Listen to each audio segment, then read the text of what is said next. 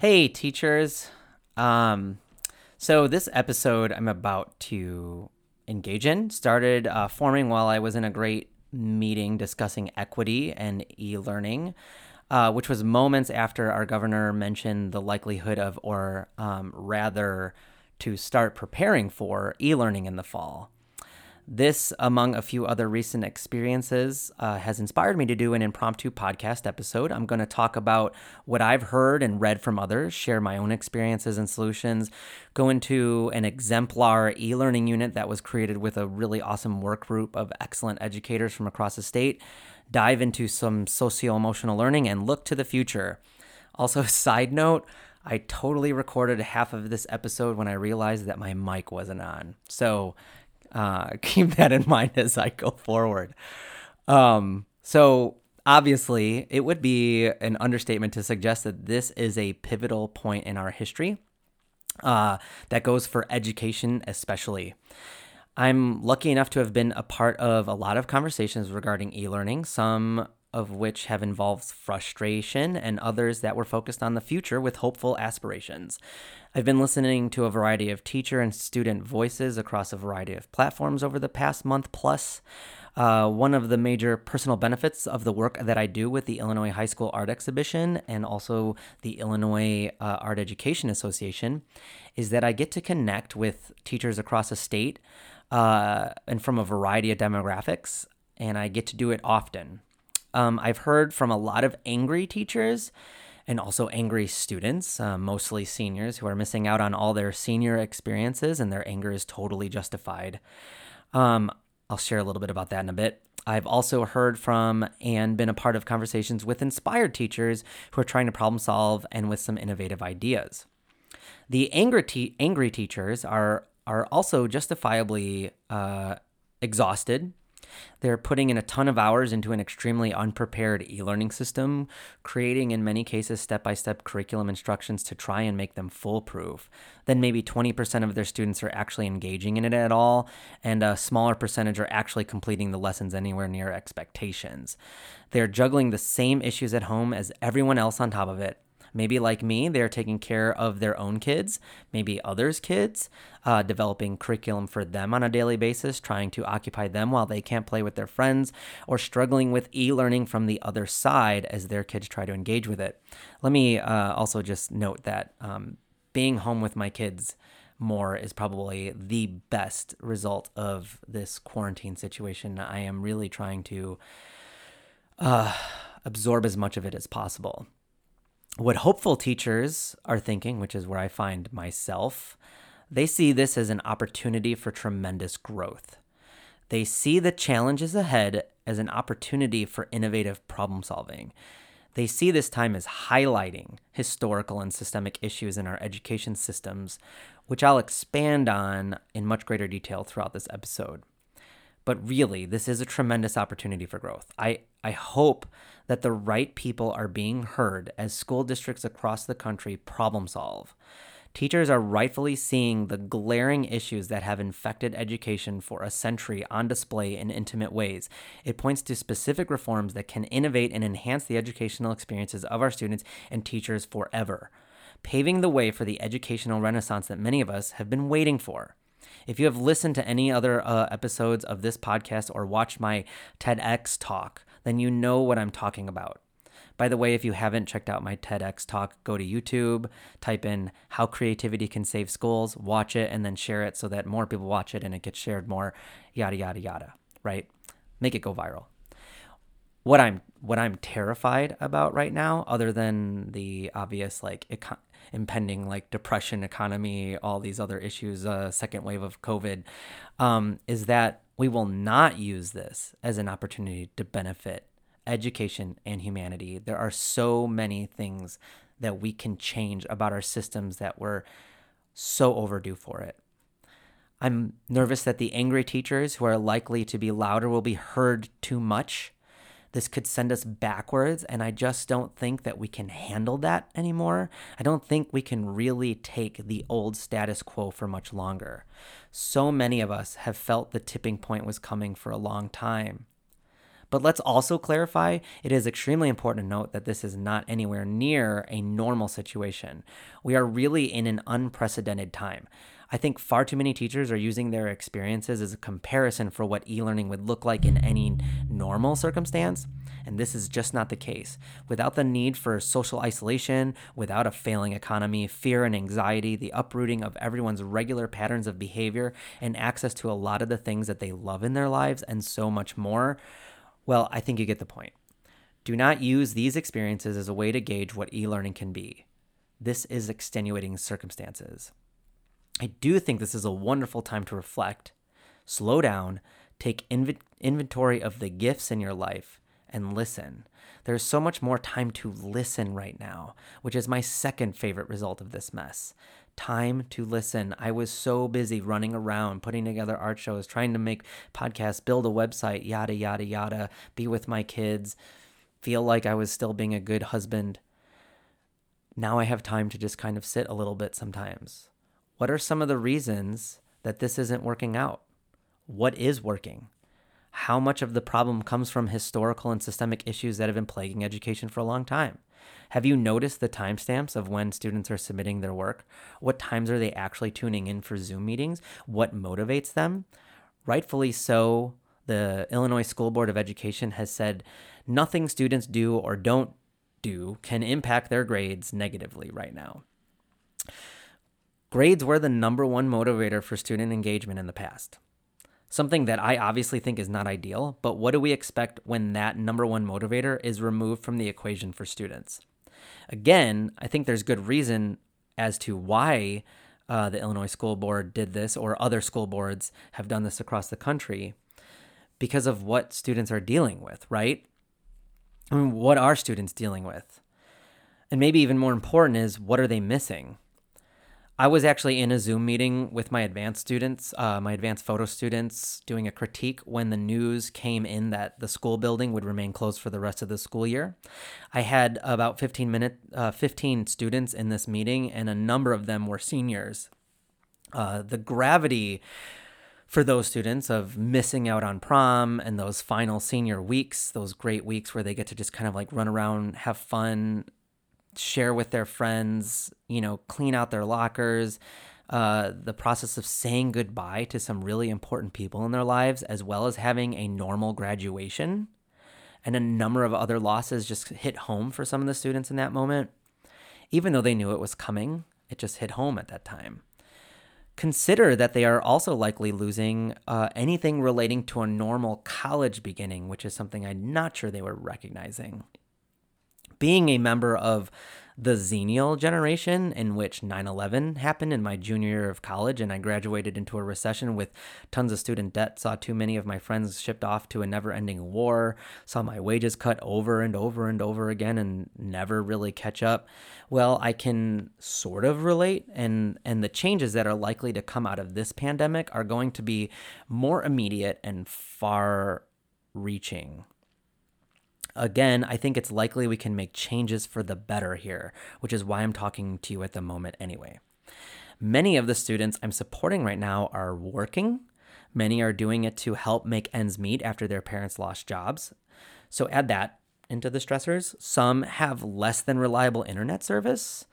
Some are dealing with intense home life conditions. And an aspect of this quarantine that has sort of scared me to the bone is thinking about those who deal with domestic abuse and violence in the house. Anxiety is very high right now, and for good reason. There's no singular voice of guidance in our nation.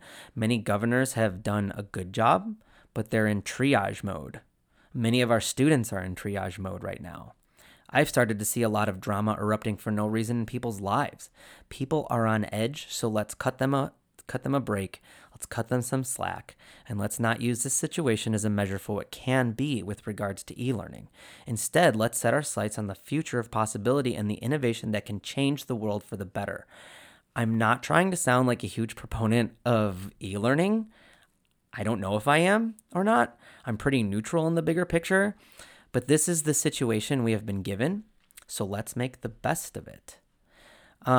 It's definitely true that a lot of good change can come out of bad situations. And sometimes it seems historically it takes a pretty big negative event to spur positive change.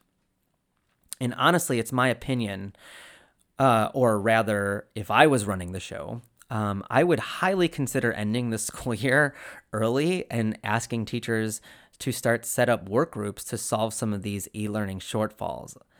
Instead of doing the best with a bad situation, maybe we can just let go and turn to creating a great situation that we can thrive in later. Instead of having a plethora of teachers recreating wheel after wheel, let's connect to the great ideas out there and build on their successes. I have been a part of some Zoom workshops that are starting to do this, but it hasn't been brought to scale yet. It's nowhere near being brought to scale, but I think that if we focus our efforts and resources correctly, we can. So let me shift a bit and share some of my personal experiences with e-learning and then a change that I made in my structure that really helped out. So after a couple weeks into e-learning, I reached out to my students asking about their experiences and what would work best for them. I did this through surveys and Zoom meetings. Again, I just kind of focused on listening. I received a lot of valuable feedback. What was most interesting and profound is that 50% of the students said they wanted more structure, and 50% said that they wanted less structure. All of them said that the lack of consistency from teacher to teacher was overwhelming. They were spending too much time in front of the screen just trying to switch between the different platforms teachers were using to deliver instruction or information. Having to constantly reorient for each class was adding to their anxiety and frying their brains, both in a physical way because of the screen time and mentally because of the confusion. Building and or finding the best platform for e-learning, I think, is a major obstacle, and I don't have an answer on that front, but I find the one that my school is working with to be pretty inadequate. They also shared that the type of work being assigned was a lot of busy work. Some AP classes seemed to be giving them over 2 hours a day, likely because this included typical classwork and homework expectations from before, but that they were saying the classwork being assigned wasn't typical and took a lot of time to just read the directions. Again, remember that the main motivation has been removed. Busy work might not work. At a time that is asking for and ripe for student-directed learning, many of the teachers are doubling down on the step-by-step instructions. But for many kids, this type of work with detailed instructions was actually what they said they were needing. So deal with that, right? Here's how I decided to frame it. Nearly 100% of our students feel a complete loss of control in their worlds. Some students want to fill that void by just injecting that control into their lives through the schoolwork, so they want the teachers to give them that control. Many other students want to take control for themselves because they feel like they don't have it. They asked for more freedom. And of course, a lot of other students are exercising their control by not engaging at all because it's one of the few choices they have in the day. They're deciding not to open up their computers. One student shared that she's struggling to move from her, as she put it, home brain into her school brain, that the physical process of leaving home each day and entering a different space allowed her to reframe her thinking and focus on school-related elements and to find a motivation that just isn't there at home. And she said she can't find that motivation to do schoolwork right now. I think there's, more at play there, but the comment gave me pause and something to reflect on. And maybe this is a really good time to reflect on that gigantic equity factor in education. I've briefly mentioned it in previous podcasts and didn't really want to go into detail, and I'm still not going to go into the detail that it requires because, man, is that a deep hole. But this is a good time to at least broach the subject. How can we fill the student voids, right, while addressing the fact that every student is in a unique situation? A lot of that's about equity.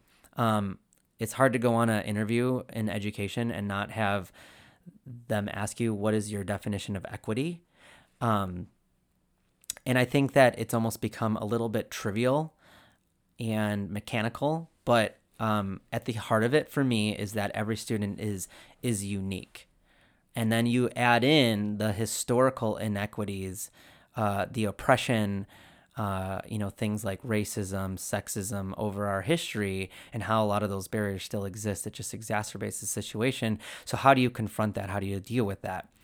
Some of my response right now will kind of answer it a little bit. I mean, isn't this what equity is all about? This situation right now. I feel like a lot of the previous issues in our education system are punching us in the face at the moment. One can easily argue that equity is the biggest problem in our American educational system. Students born into certain neighborhoods can get access to the best money has to offer, and other students in less than fortunate areas get a fraction of that, on top of the other variables that come along with being born in a less funded area, and those things just exacerbate over time. Basically, every year that they get access to more, they just jump further and further ahead of the students who are being left behind.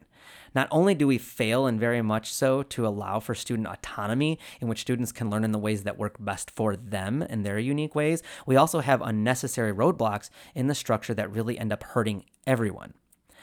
It's my opinion that having the haves and have-nots hurts everyone. I was part of a recent Zoom conversation, as I mentioned, on the theme of equity, in which our equity director made a profound statement regarding how equity is really about justice. She even went so far as to say that if she could change her title, it would become the equity director of justice. Our history is riddled with injustice, and we have not done nearly enough to remedy it. And some of those things are just, as I said, punching us in the face right now. We collectively suffer from an empathy shortage, in my opinion. But anyway, so the equity director used the scenario about that equity scenario. You've probably heard of it, seen it, heard of it, where with the tall person, the short person, and the medium person at the baseball game trying to see over the wall. I hope you know the one I'm talking about. Where you give the short person 2 boxes and the medium person 1 box, and then the tall person is 0 boxes. Then everyone can see over the fence. Equity is then about providing each person with the supports they need to be successful or succeed or achieve what they're trying to achieve. Justice, on the other hand, would be to change the fence into a chain link fence so that everyone can see through it. Now, everyone can see even without the supports. Justice are those systemic issues that get in the way of everyone succeeding. The fence is a metaphor for the system. Kind of illuminating, right? Well, what if we just got rid of the whole darn fence in the first place? What does the fence become a metaphor for then? So with inequity, injustice, and empathy in my mind, and also, of course, a good dose of curiosity, I started focusing on just listening and learning from the students. I received my survey info and stories from our meetings and changed my e-learning approach as a result. The results have been pretty beneficial to me and my students. I am a great deal less stressed out over everything and doing far less shifting between classes and students on my computer, and I'm able to provide a little bit more individualized feedback. The first thing that I told students was that there would be far fewer messages, just 1 major communication a week from me, and then with like the in-between feedback. Then I shared that we would be moving to a 3-tiered system of options. Every 2 weeks, each student has the option to pick from 1, a super structured project I create for them with step-by-step instructions. I basically took units that I had already created in the past and added daily step-by-step instructions and expectations into the mix. They could also choose, number 2, pick from a bunch of less structured options I provide.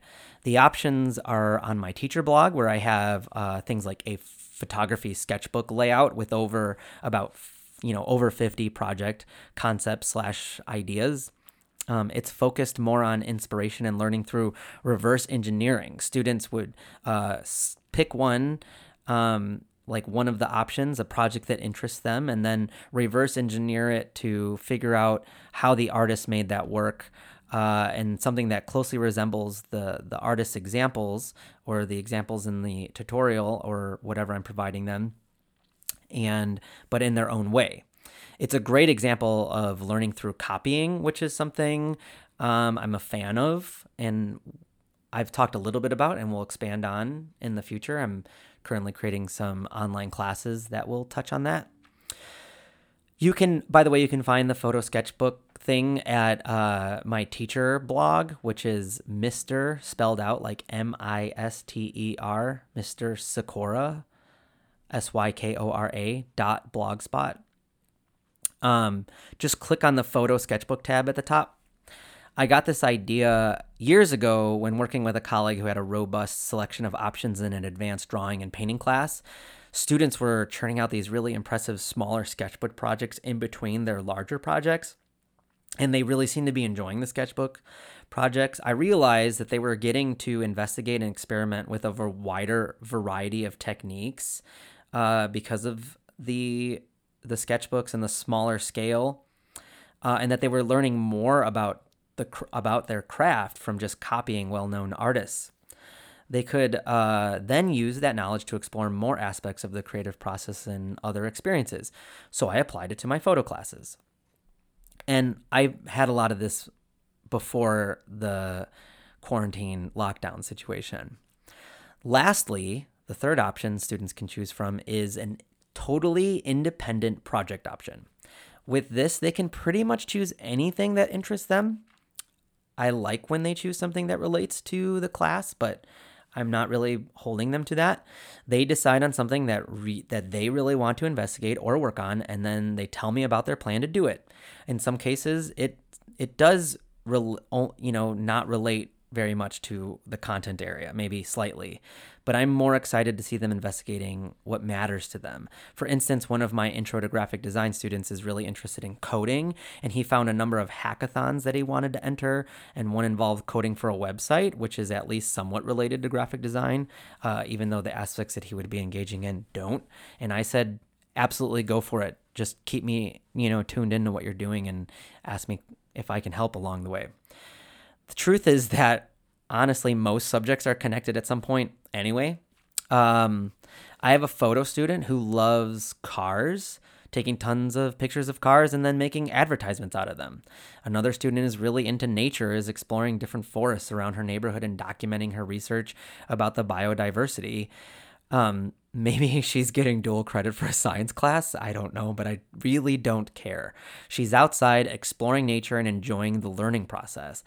I asked her to maybe do some specific scientific drawings in her research to make it more art related. So there you go. And a number are focusing their independent studies on a subject explicitly related to the class, and that's also awesome. That's just it though. So what if the project they're doing is more related to coding than design or botany than art? My advice to all teachers, and this was echoed in my recent equity meeting by another teacher, is to let go. As Queen Elsa so famously said, let it go. I live with a 4-year-old and 2-year-old. This is an opportunity to connect with ourselves. Stop applying boundaries and expectations that don't exist anymore and that were outdated in the first place, even before COVID. That world is gone. Let it go. A number of students decided to investigate their coronavirus quarantine experience through art, and I think this is also a great option, but I wouldn't make it mandatory. I want students to do what makes them feel good right now, inspires them, leads to healing for them, and exercises their intellectual, emotional, imagination, and curiosity muscles. These topics of doing what makes you feel good, exploring your own health, and getting outside will be the focus of a really awesome e-learning work group discussion I'm going to share with you in a minute. Getting back to the 3-tiered system for a second, though, that I'm using, if the students do choose like number 3 or even number 2, they fill out a slightly longer form telling me what they're going to do, how they're going to do it, what resources they will be using, and what the timeline is. I make this form pretty much follow my 6 steps for creativity. So they're like basically answering questions that relate to each of those. Something I'm going to be sharing in great detail in the online classes I'm creating right now. I'm trying not to make them have to jump through a bunch of hoops every day as well, but enough to make me have an idea that they're putting together plans. I'm just doing weekly check-ins. I just respond to their questions, which float in throughout the day, often later than earlier. As of now, about 25% are choosing option 1, 25% are choosing option 3, and about 50% are choosing option 2. Students are finding strength in a lot of different areas. I have a student that excelled at one of the structured projects, and then I asked him to just keep exploring that concept and technique, and he was flattered by me saying that and excited to keep doing it. So he's just going to do that for the rest of the semester. One student is exploring like aspects of family because of events that happened in her life in a very Hockney photography-esque style. It looks awesome. I'm also finding out that many of my students who struggled on a computer are doing exceedingly well with paper and pencil, or vice versa. I'm just letting go, dropping all my expectations and getting out of the way. I know I brought that up in the curiosity episode. Adults need to do a better job of getting out of the way. Some of the students are going with it really well, and they aren't necessarily the students with A's prior to this event. You might also be wondering at the moment how many of my students are actually engaging in my classes. Before I did this, the highest engagement I was seeing from a class was around 70%, and the lowest was around 20%. The majority were hovering in the 40 to 50% area. I saw about a 20% increase in each class after shifting my practice, so the 70% went up really high. When the news came out that schools would not be reopening for the year, there was a dip, especially among seniors, and it's recently started rising again. Even a few seniors came out of the woodwork. Some students just felt more comfortable, I think, sharing whatever they were doing with me. So maybe it was the lure of getting credit for it. But are they really getting credit for anything right now? Again, we took away the main thing that motivates them to work: grades. What do we expect? And I'm not arguing I'm not arguing against that decision at all. There might have been a better middle ground between full grades and no grades, but I understand why the state made the decision they made. My problem is with the fact that checkboxes and grades were previously the main motivators for students. I'm also finding that every once in a while, a student might just have had no engagement with me at all and just send me an email this week saying they're ready to start doing some work and were inspired by the independent project option and this is what they want to do. Or I put it out there that some students probably were sharing stuff on their Instagram, and if I have a teacher account, why can't I follow you and see what you're doing? And some students shared that they were doing work this whole time and they just weren't using the conventional ways of sharing it because it wasn't worth credit. So why go the extra lengths to do that? So maybe checking in on the other ways that students are sharing the things that they're doing is a good way to stay in their lives. But again, we're currently in a situation in which grades are pretty much completely gone, and the ACT and SATs have gone with it for the moment. I really don't want to go back to that. Please, let's not go back to that.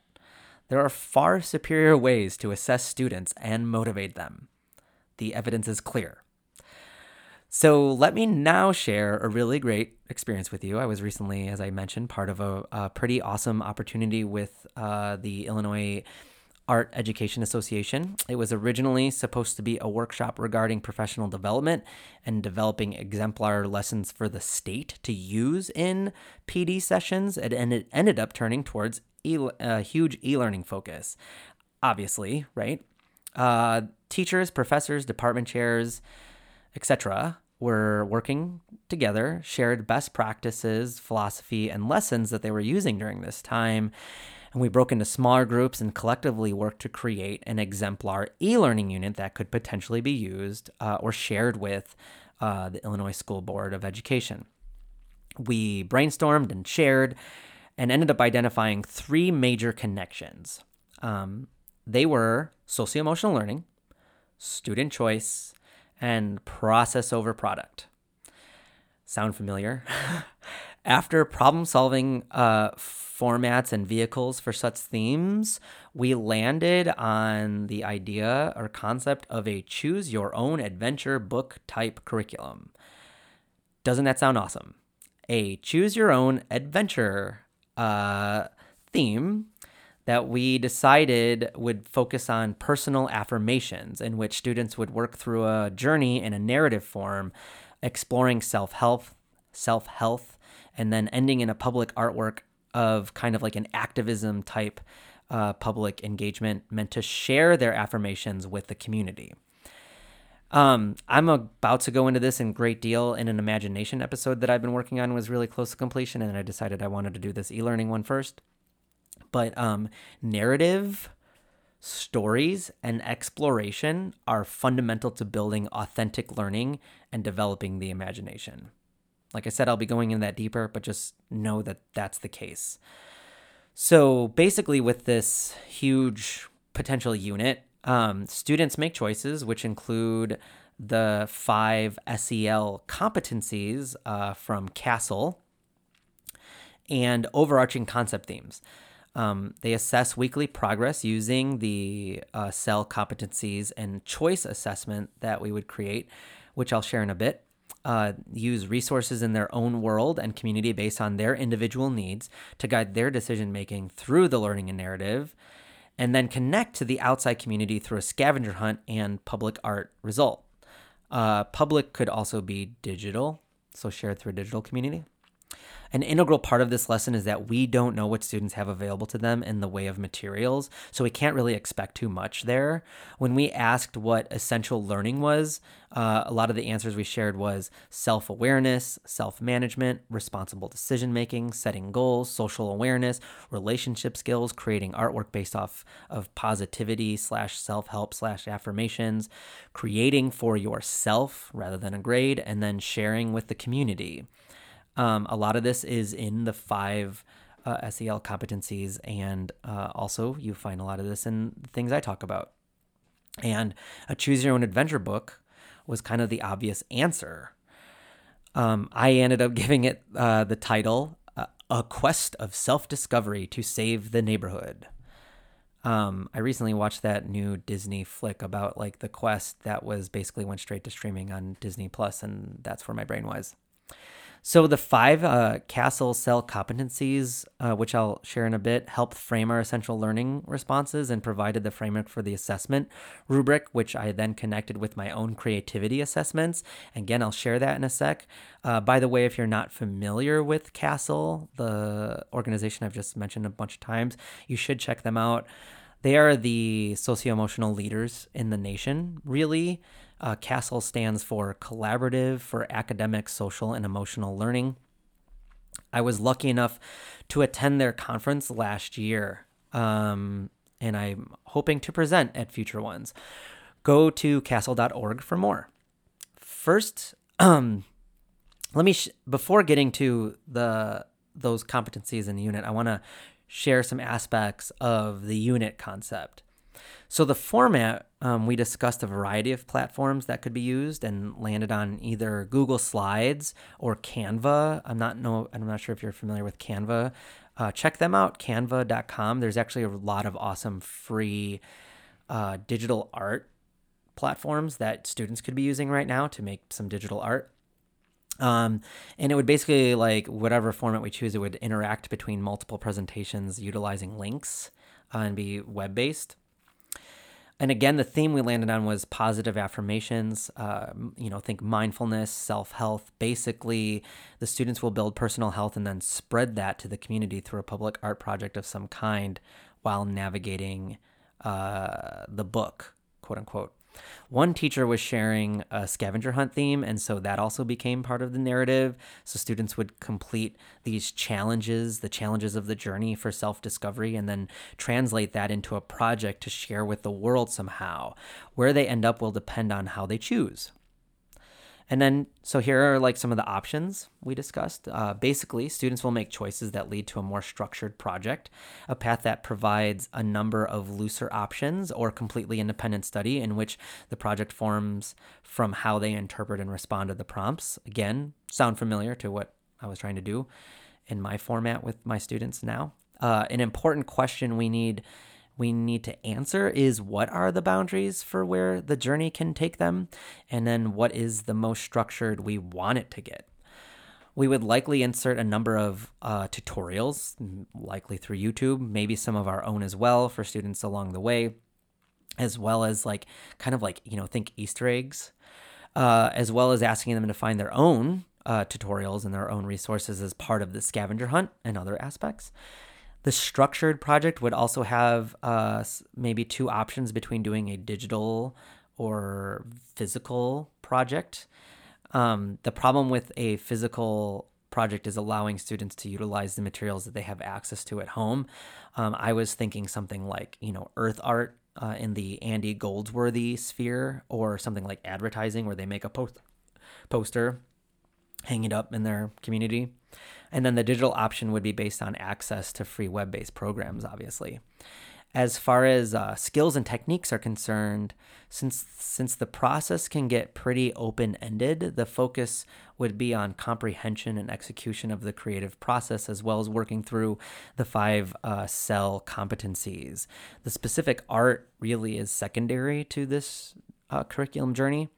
Students would assess the process rather than the results until the end, when they can share with their peers and assess the impact of the overall project.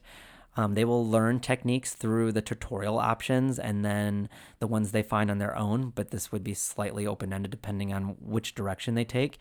It's interesting to think about how to allow flexibility between mediums while still providing enough guidance to make sure that the students gain domain skills. But again, this is kind of how I approach things a lot in my class anyway.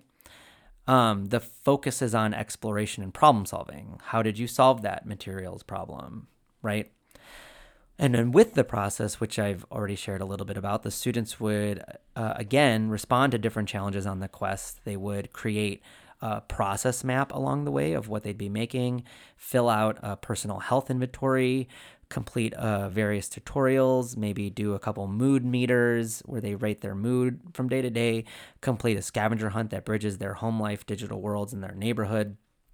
There are a lot of ways for interesting materials / like process problem solving. We could include elements like lifelines to help complete the quest, and the Easter eggs, as I mentioned a little bit ago. Along the journey, they will respond to questions / like self-assessments and in the cell creative process rubric that I'm going to share, but also include project-focused questions. Questions like, what makes you happy and how can you share it with others? It will be about like challenging yourself to make multiple discoveries and take it as far as you wanted to take it or they want to take it. I could see some students spending an entire quarter or even semester on this one journey or of multiple discoveries, or some students just jumping right to the structured, easier routes. Allowing students to find their own way, again, is crucial. What would that student who rushes through it rather be doing? How can we support their development in our desired content area? Likely by allowing them to connect with content they are more inspired by, right? This is actually what most curricular experiences, again, kind of look like in my classroom, but without kind of the narrative of a choose your own adventure element, which I really like and I'm excited about. The final assessments would include class critiques, of course, assessing the impact on themselves, their families, and the community. We could ask them to take a happiness survey before they started the project and then at the end.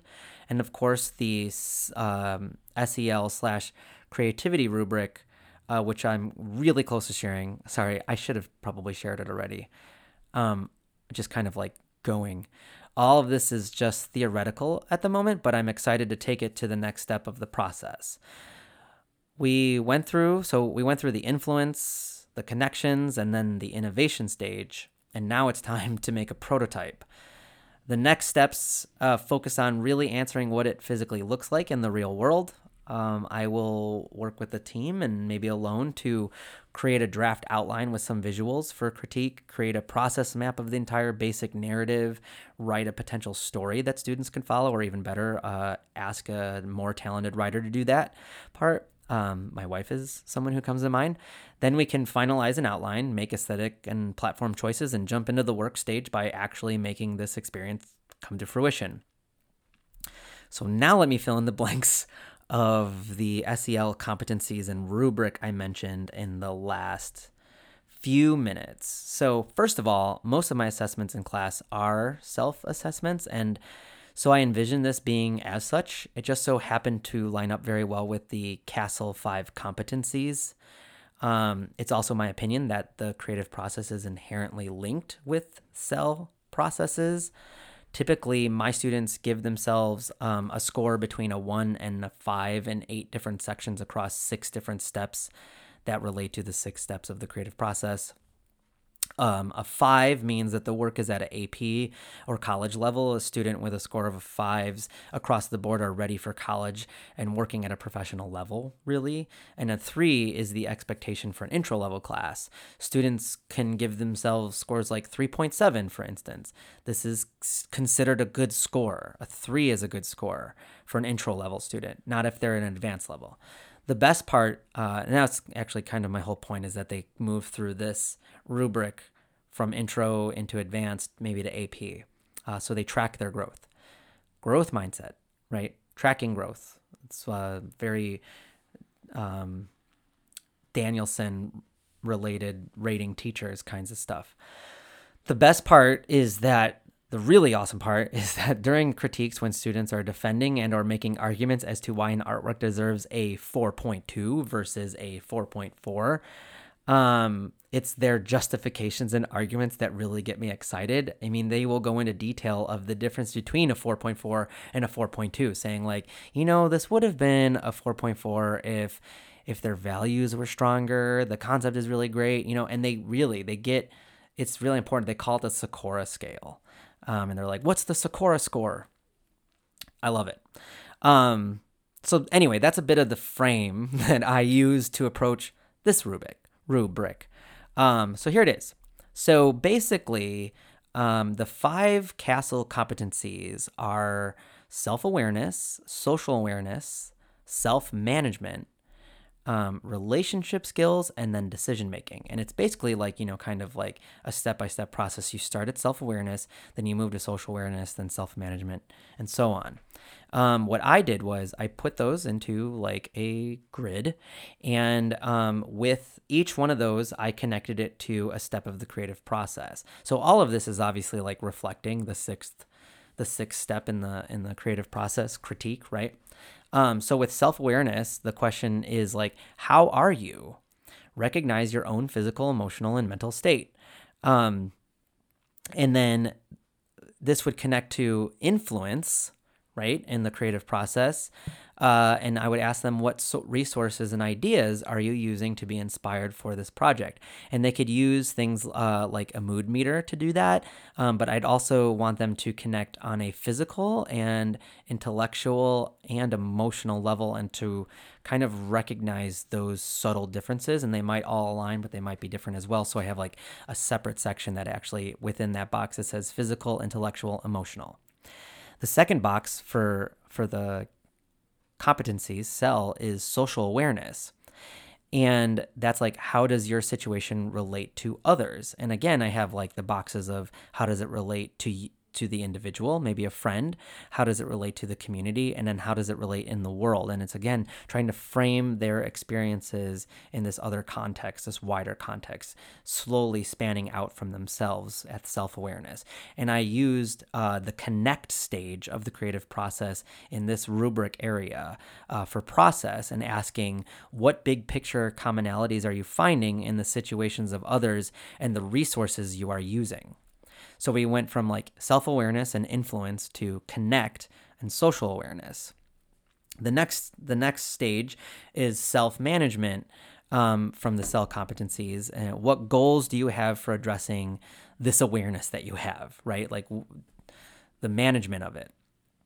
And I really connected this to social and personal. So how are you going to manage this in a personal way? But then again, the end result of this project is that you are connecting to the outside community. So how are you relating that to social experiences and beyond yourself?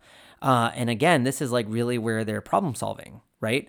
And so it's the innovation stage of the process of creativity. After making the above connections, what project goals are illuminated and how do they relate? So as they work through this like rubric, they'd be answering these big questions. And then you end up at being able to predict consequences in the 5 CASTLE competencies.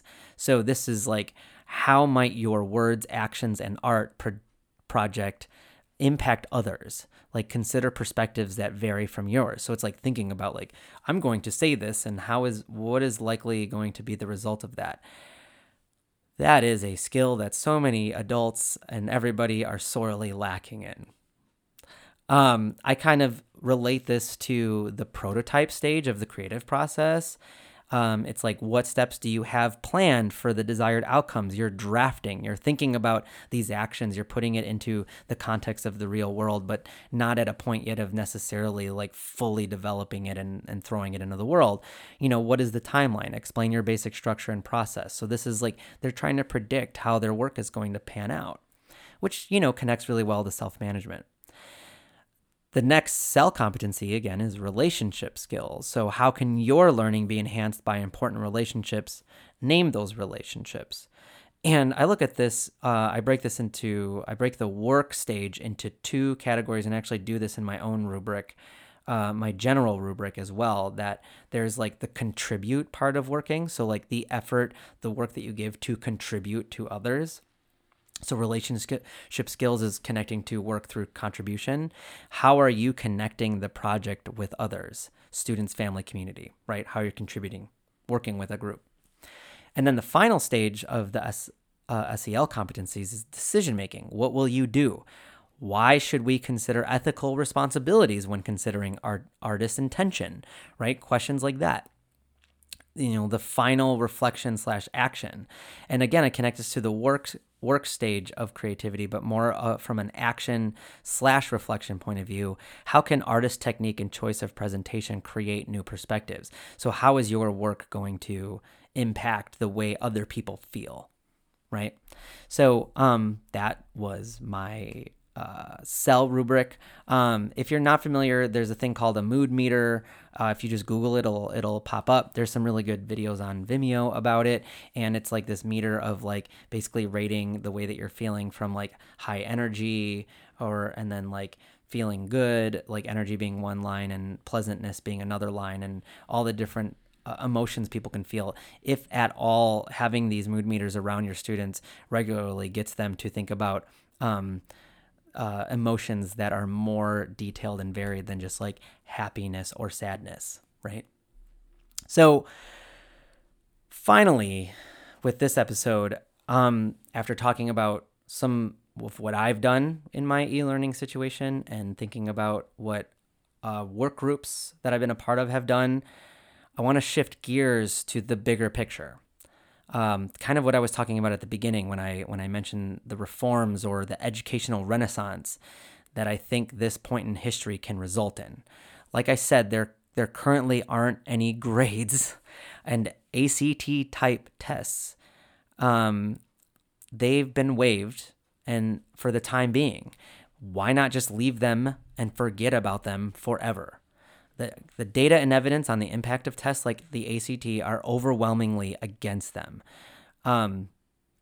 If anything, they're roadblocks to upward mobility from those students who are less fortunate in their equity cards.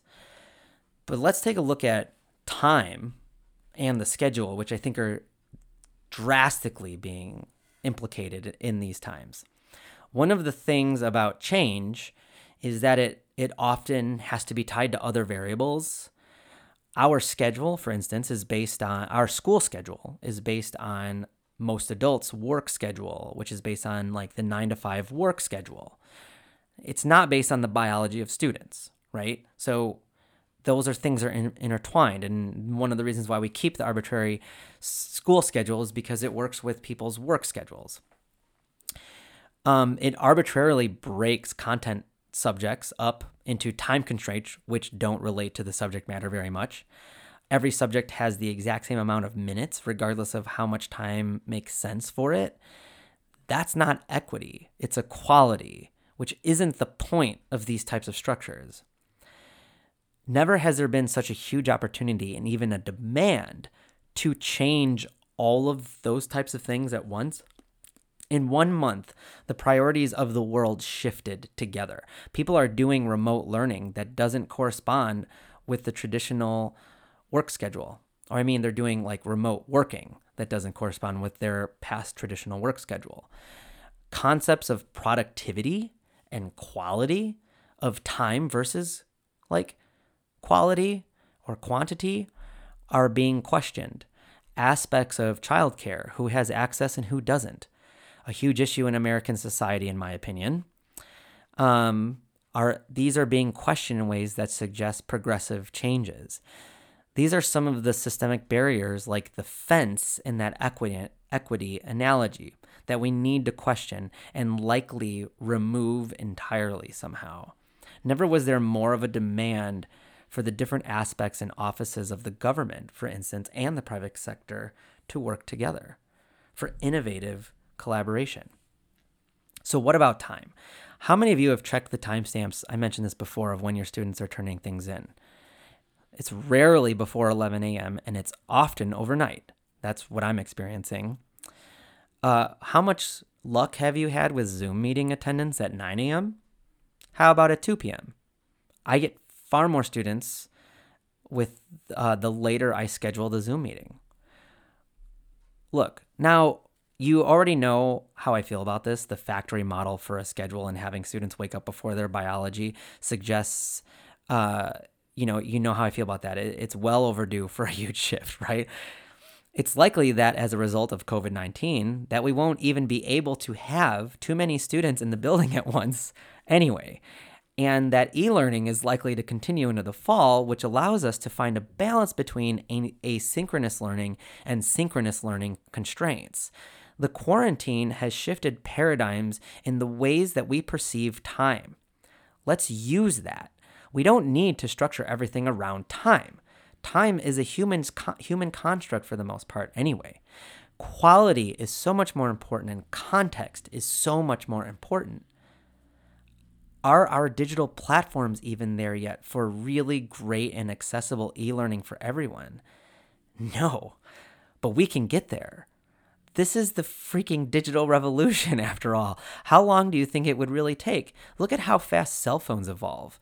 With the potential of like augmented reality and virtual reality, we can be looking at some really great digitally based educational experiences by August of 2021. We can create nonlinear expectations of time in which we invest in the individual's needs, and this includes teachers. I'm getting to spend a lot more time with my family right now, which is making me a better teacher. I admit I haven't yet found a new balance to that time completely, but COVID temper tantrums and a lot of other things are kind of making that harder at the moment. Let's at least try to commit to a new normal, because the old normal wasn't working so well, and definitely not for the majority of people. Class sizes are also likely to get a makeover. Can't have too many students in one room at a time anymore, right? Because they can't, give each other COVID. Lost my train of thought there. Coupled with the difficulty of being able to respond to each individual across the digital divide, right? A Zoom meeting with 12 students is far more manageable and impactful than one with 30 students. So class size is something that we get to really consider changing, which has huge impacts. I'm thinking about how this changes our approach to IEPs and also instruction for everyone, for the matter. Things will become far less about the teachers lecturing in front of students through all of their class periods. We are being forced to focus more on each student's individual needs, accessibility, and their autonomy. The classroom created an illusion of equity and fairness, right? It wasn't really there. Tests that are basically tools that work against class mobility have disappeared. I feel like I'm just going to go on a tangent, and I've probably covered enough. What it all boils down to is that this is an opportunity. My fear is that the wrong people will be heard as we navigate and problem solve the future. We need to make sure the right people are at the forefront right now. There's a lot of things we can cover and think about and change for the better, for humanity, for learning, for everything. Hey, teachers, let's innovate education.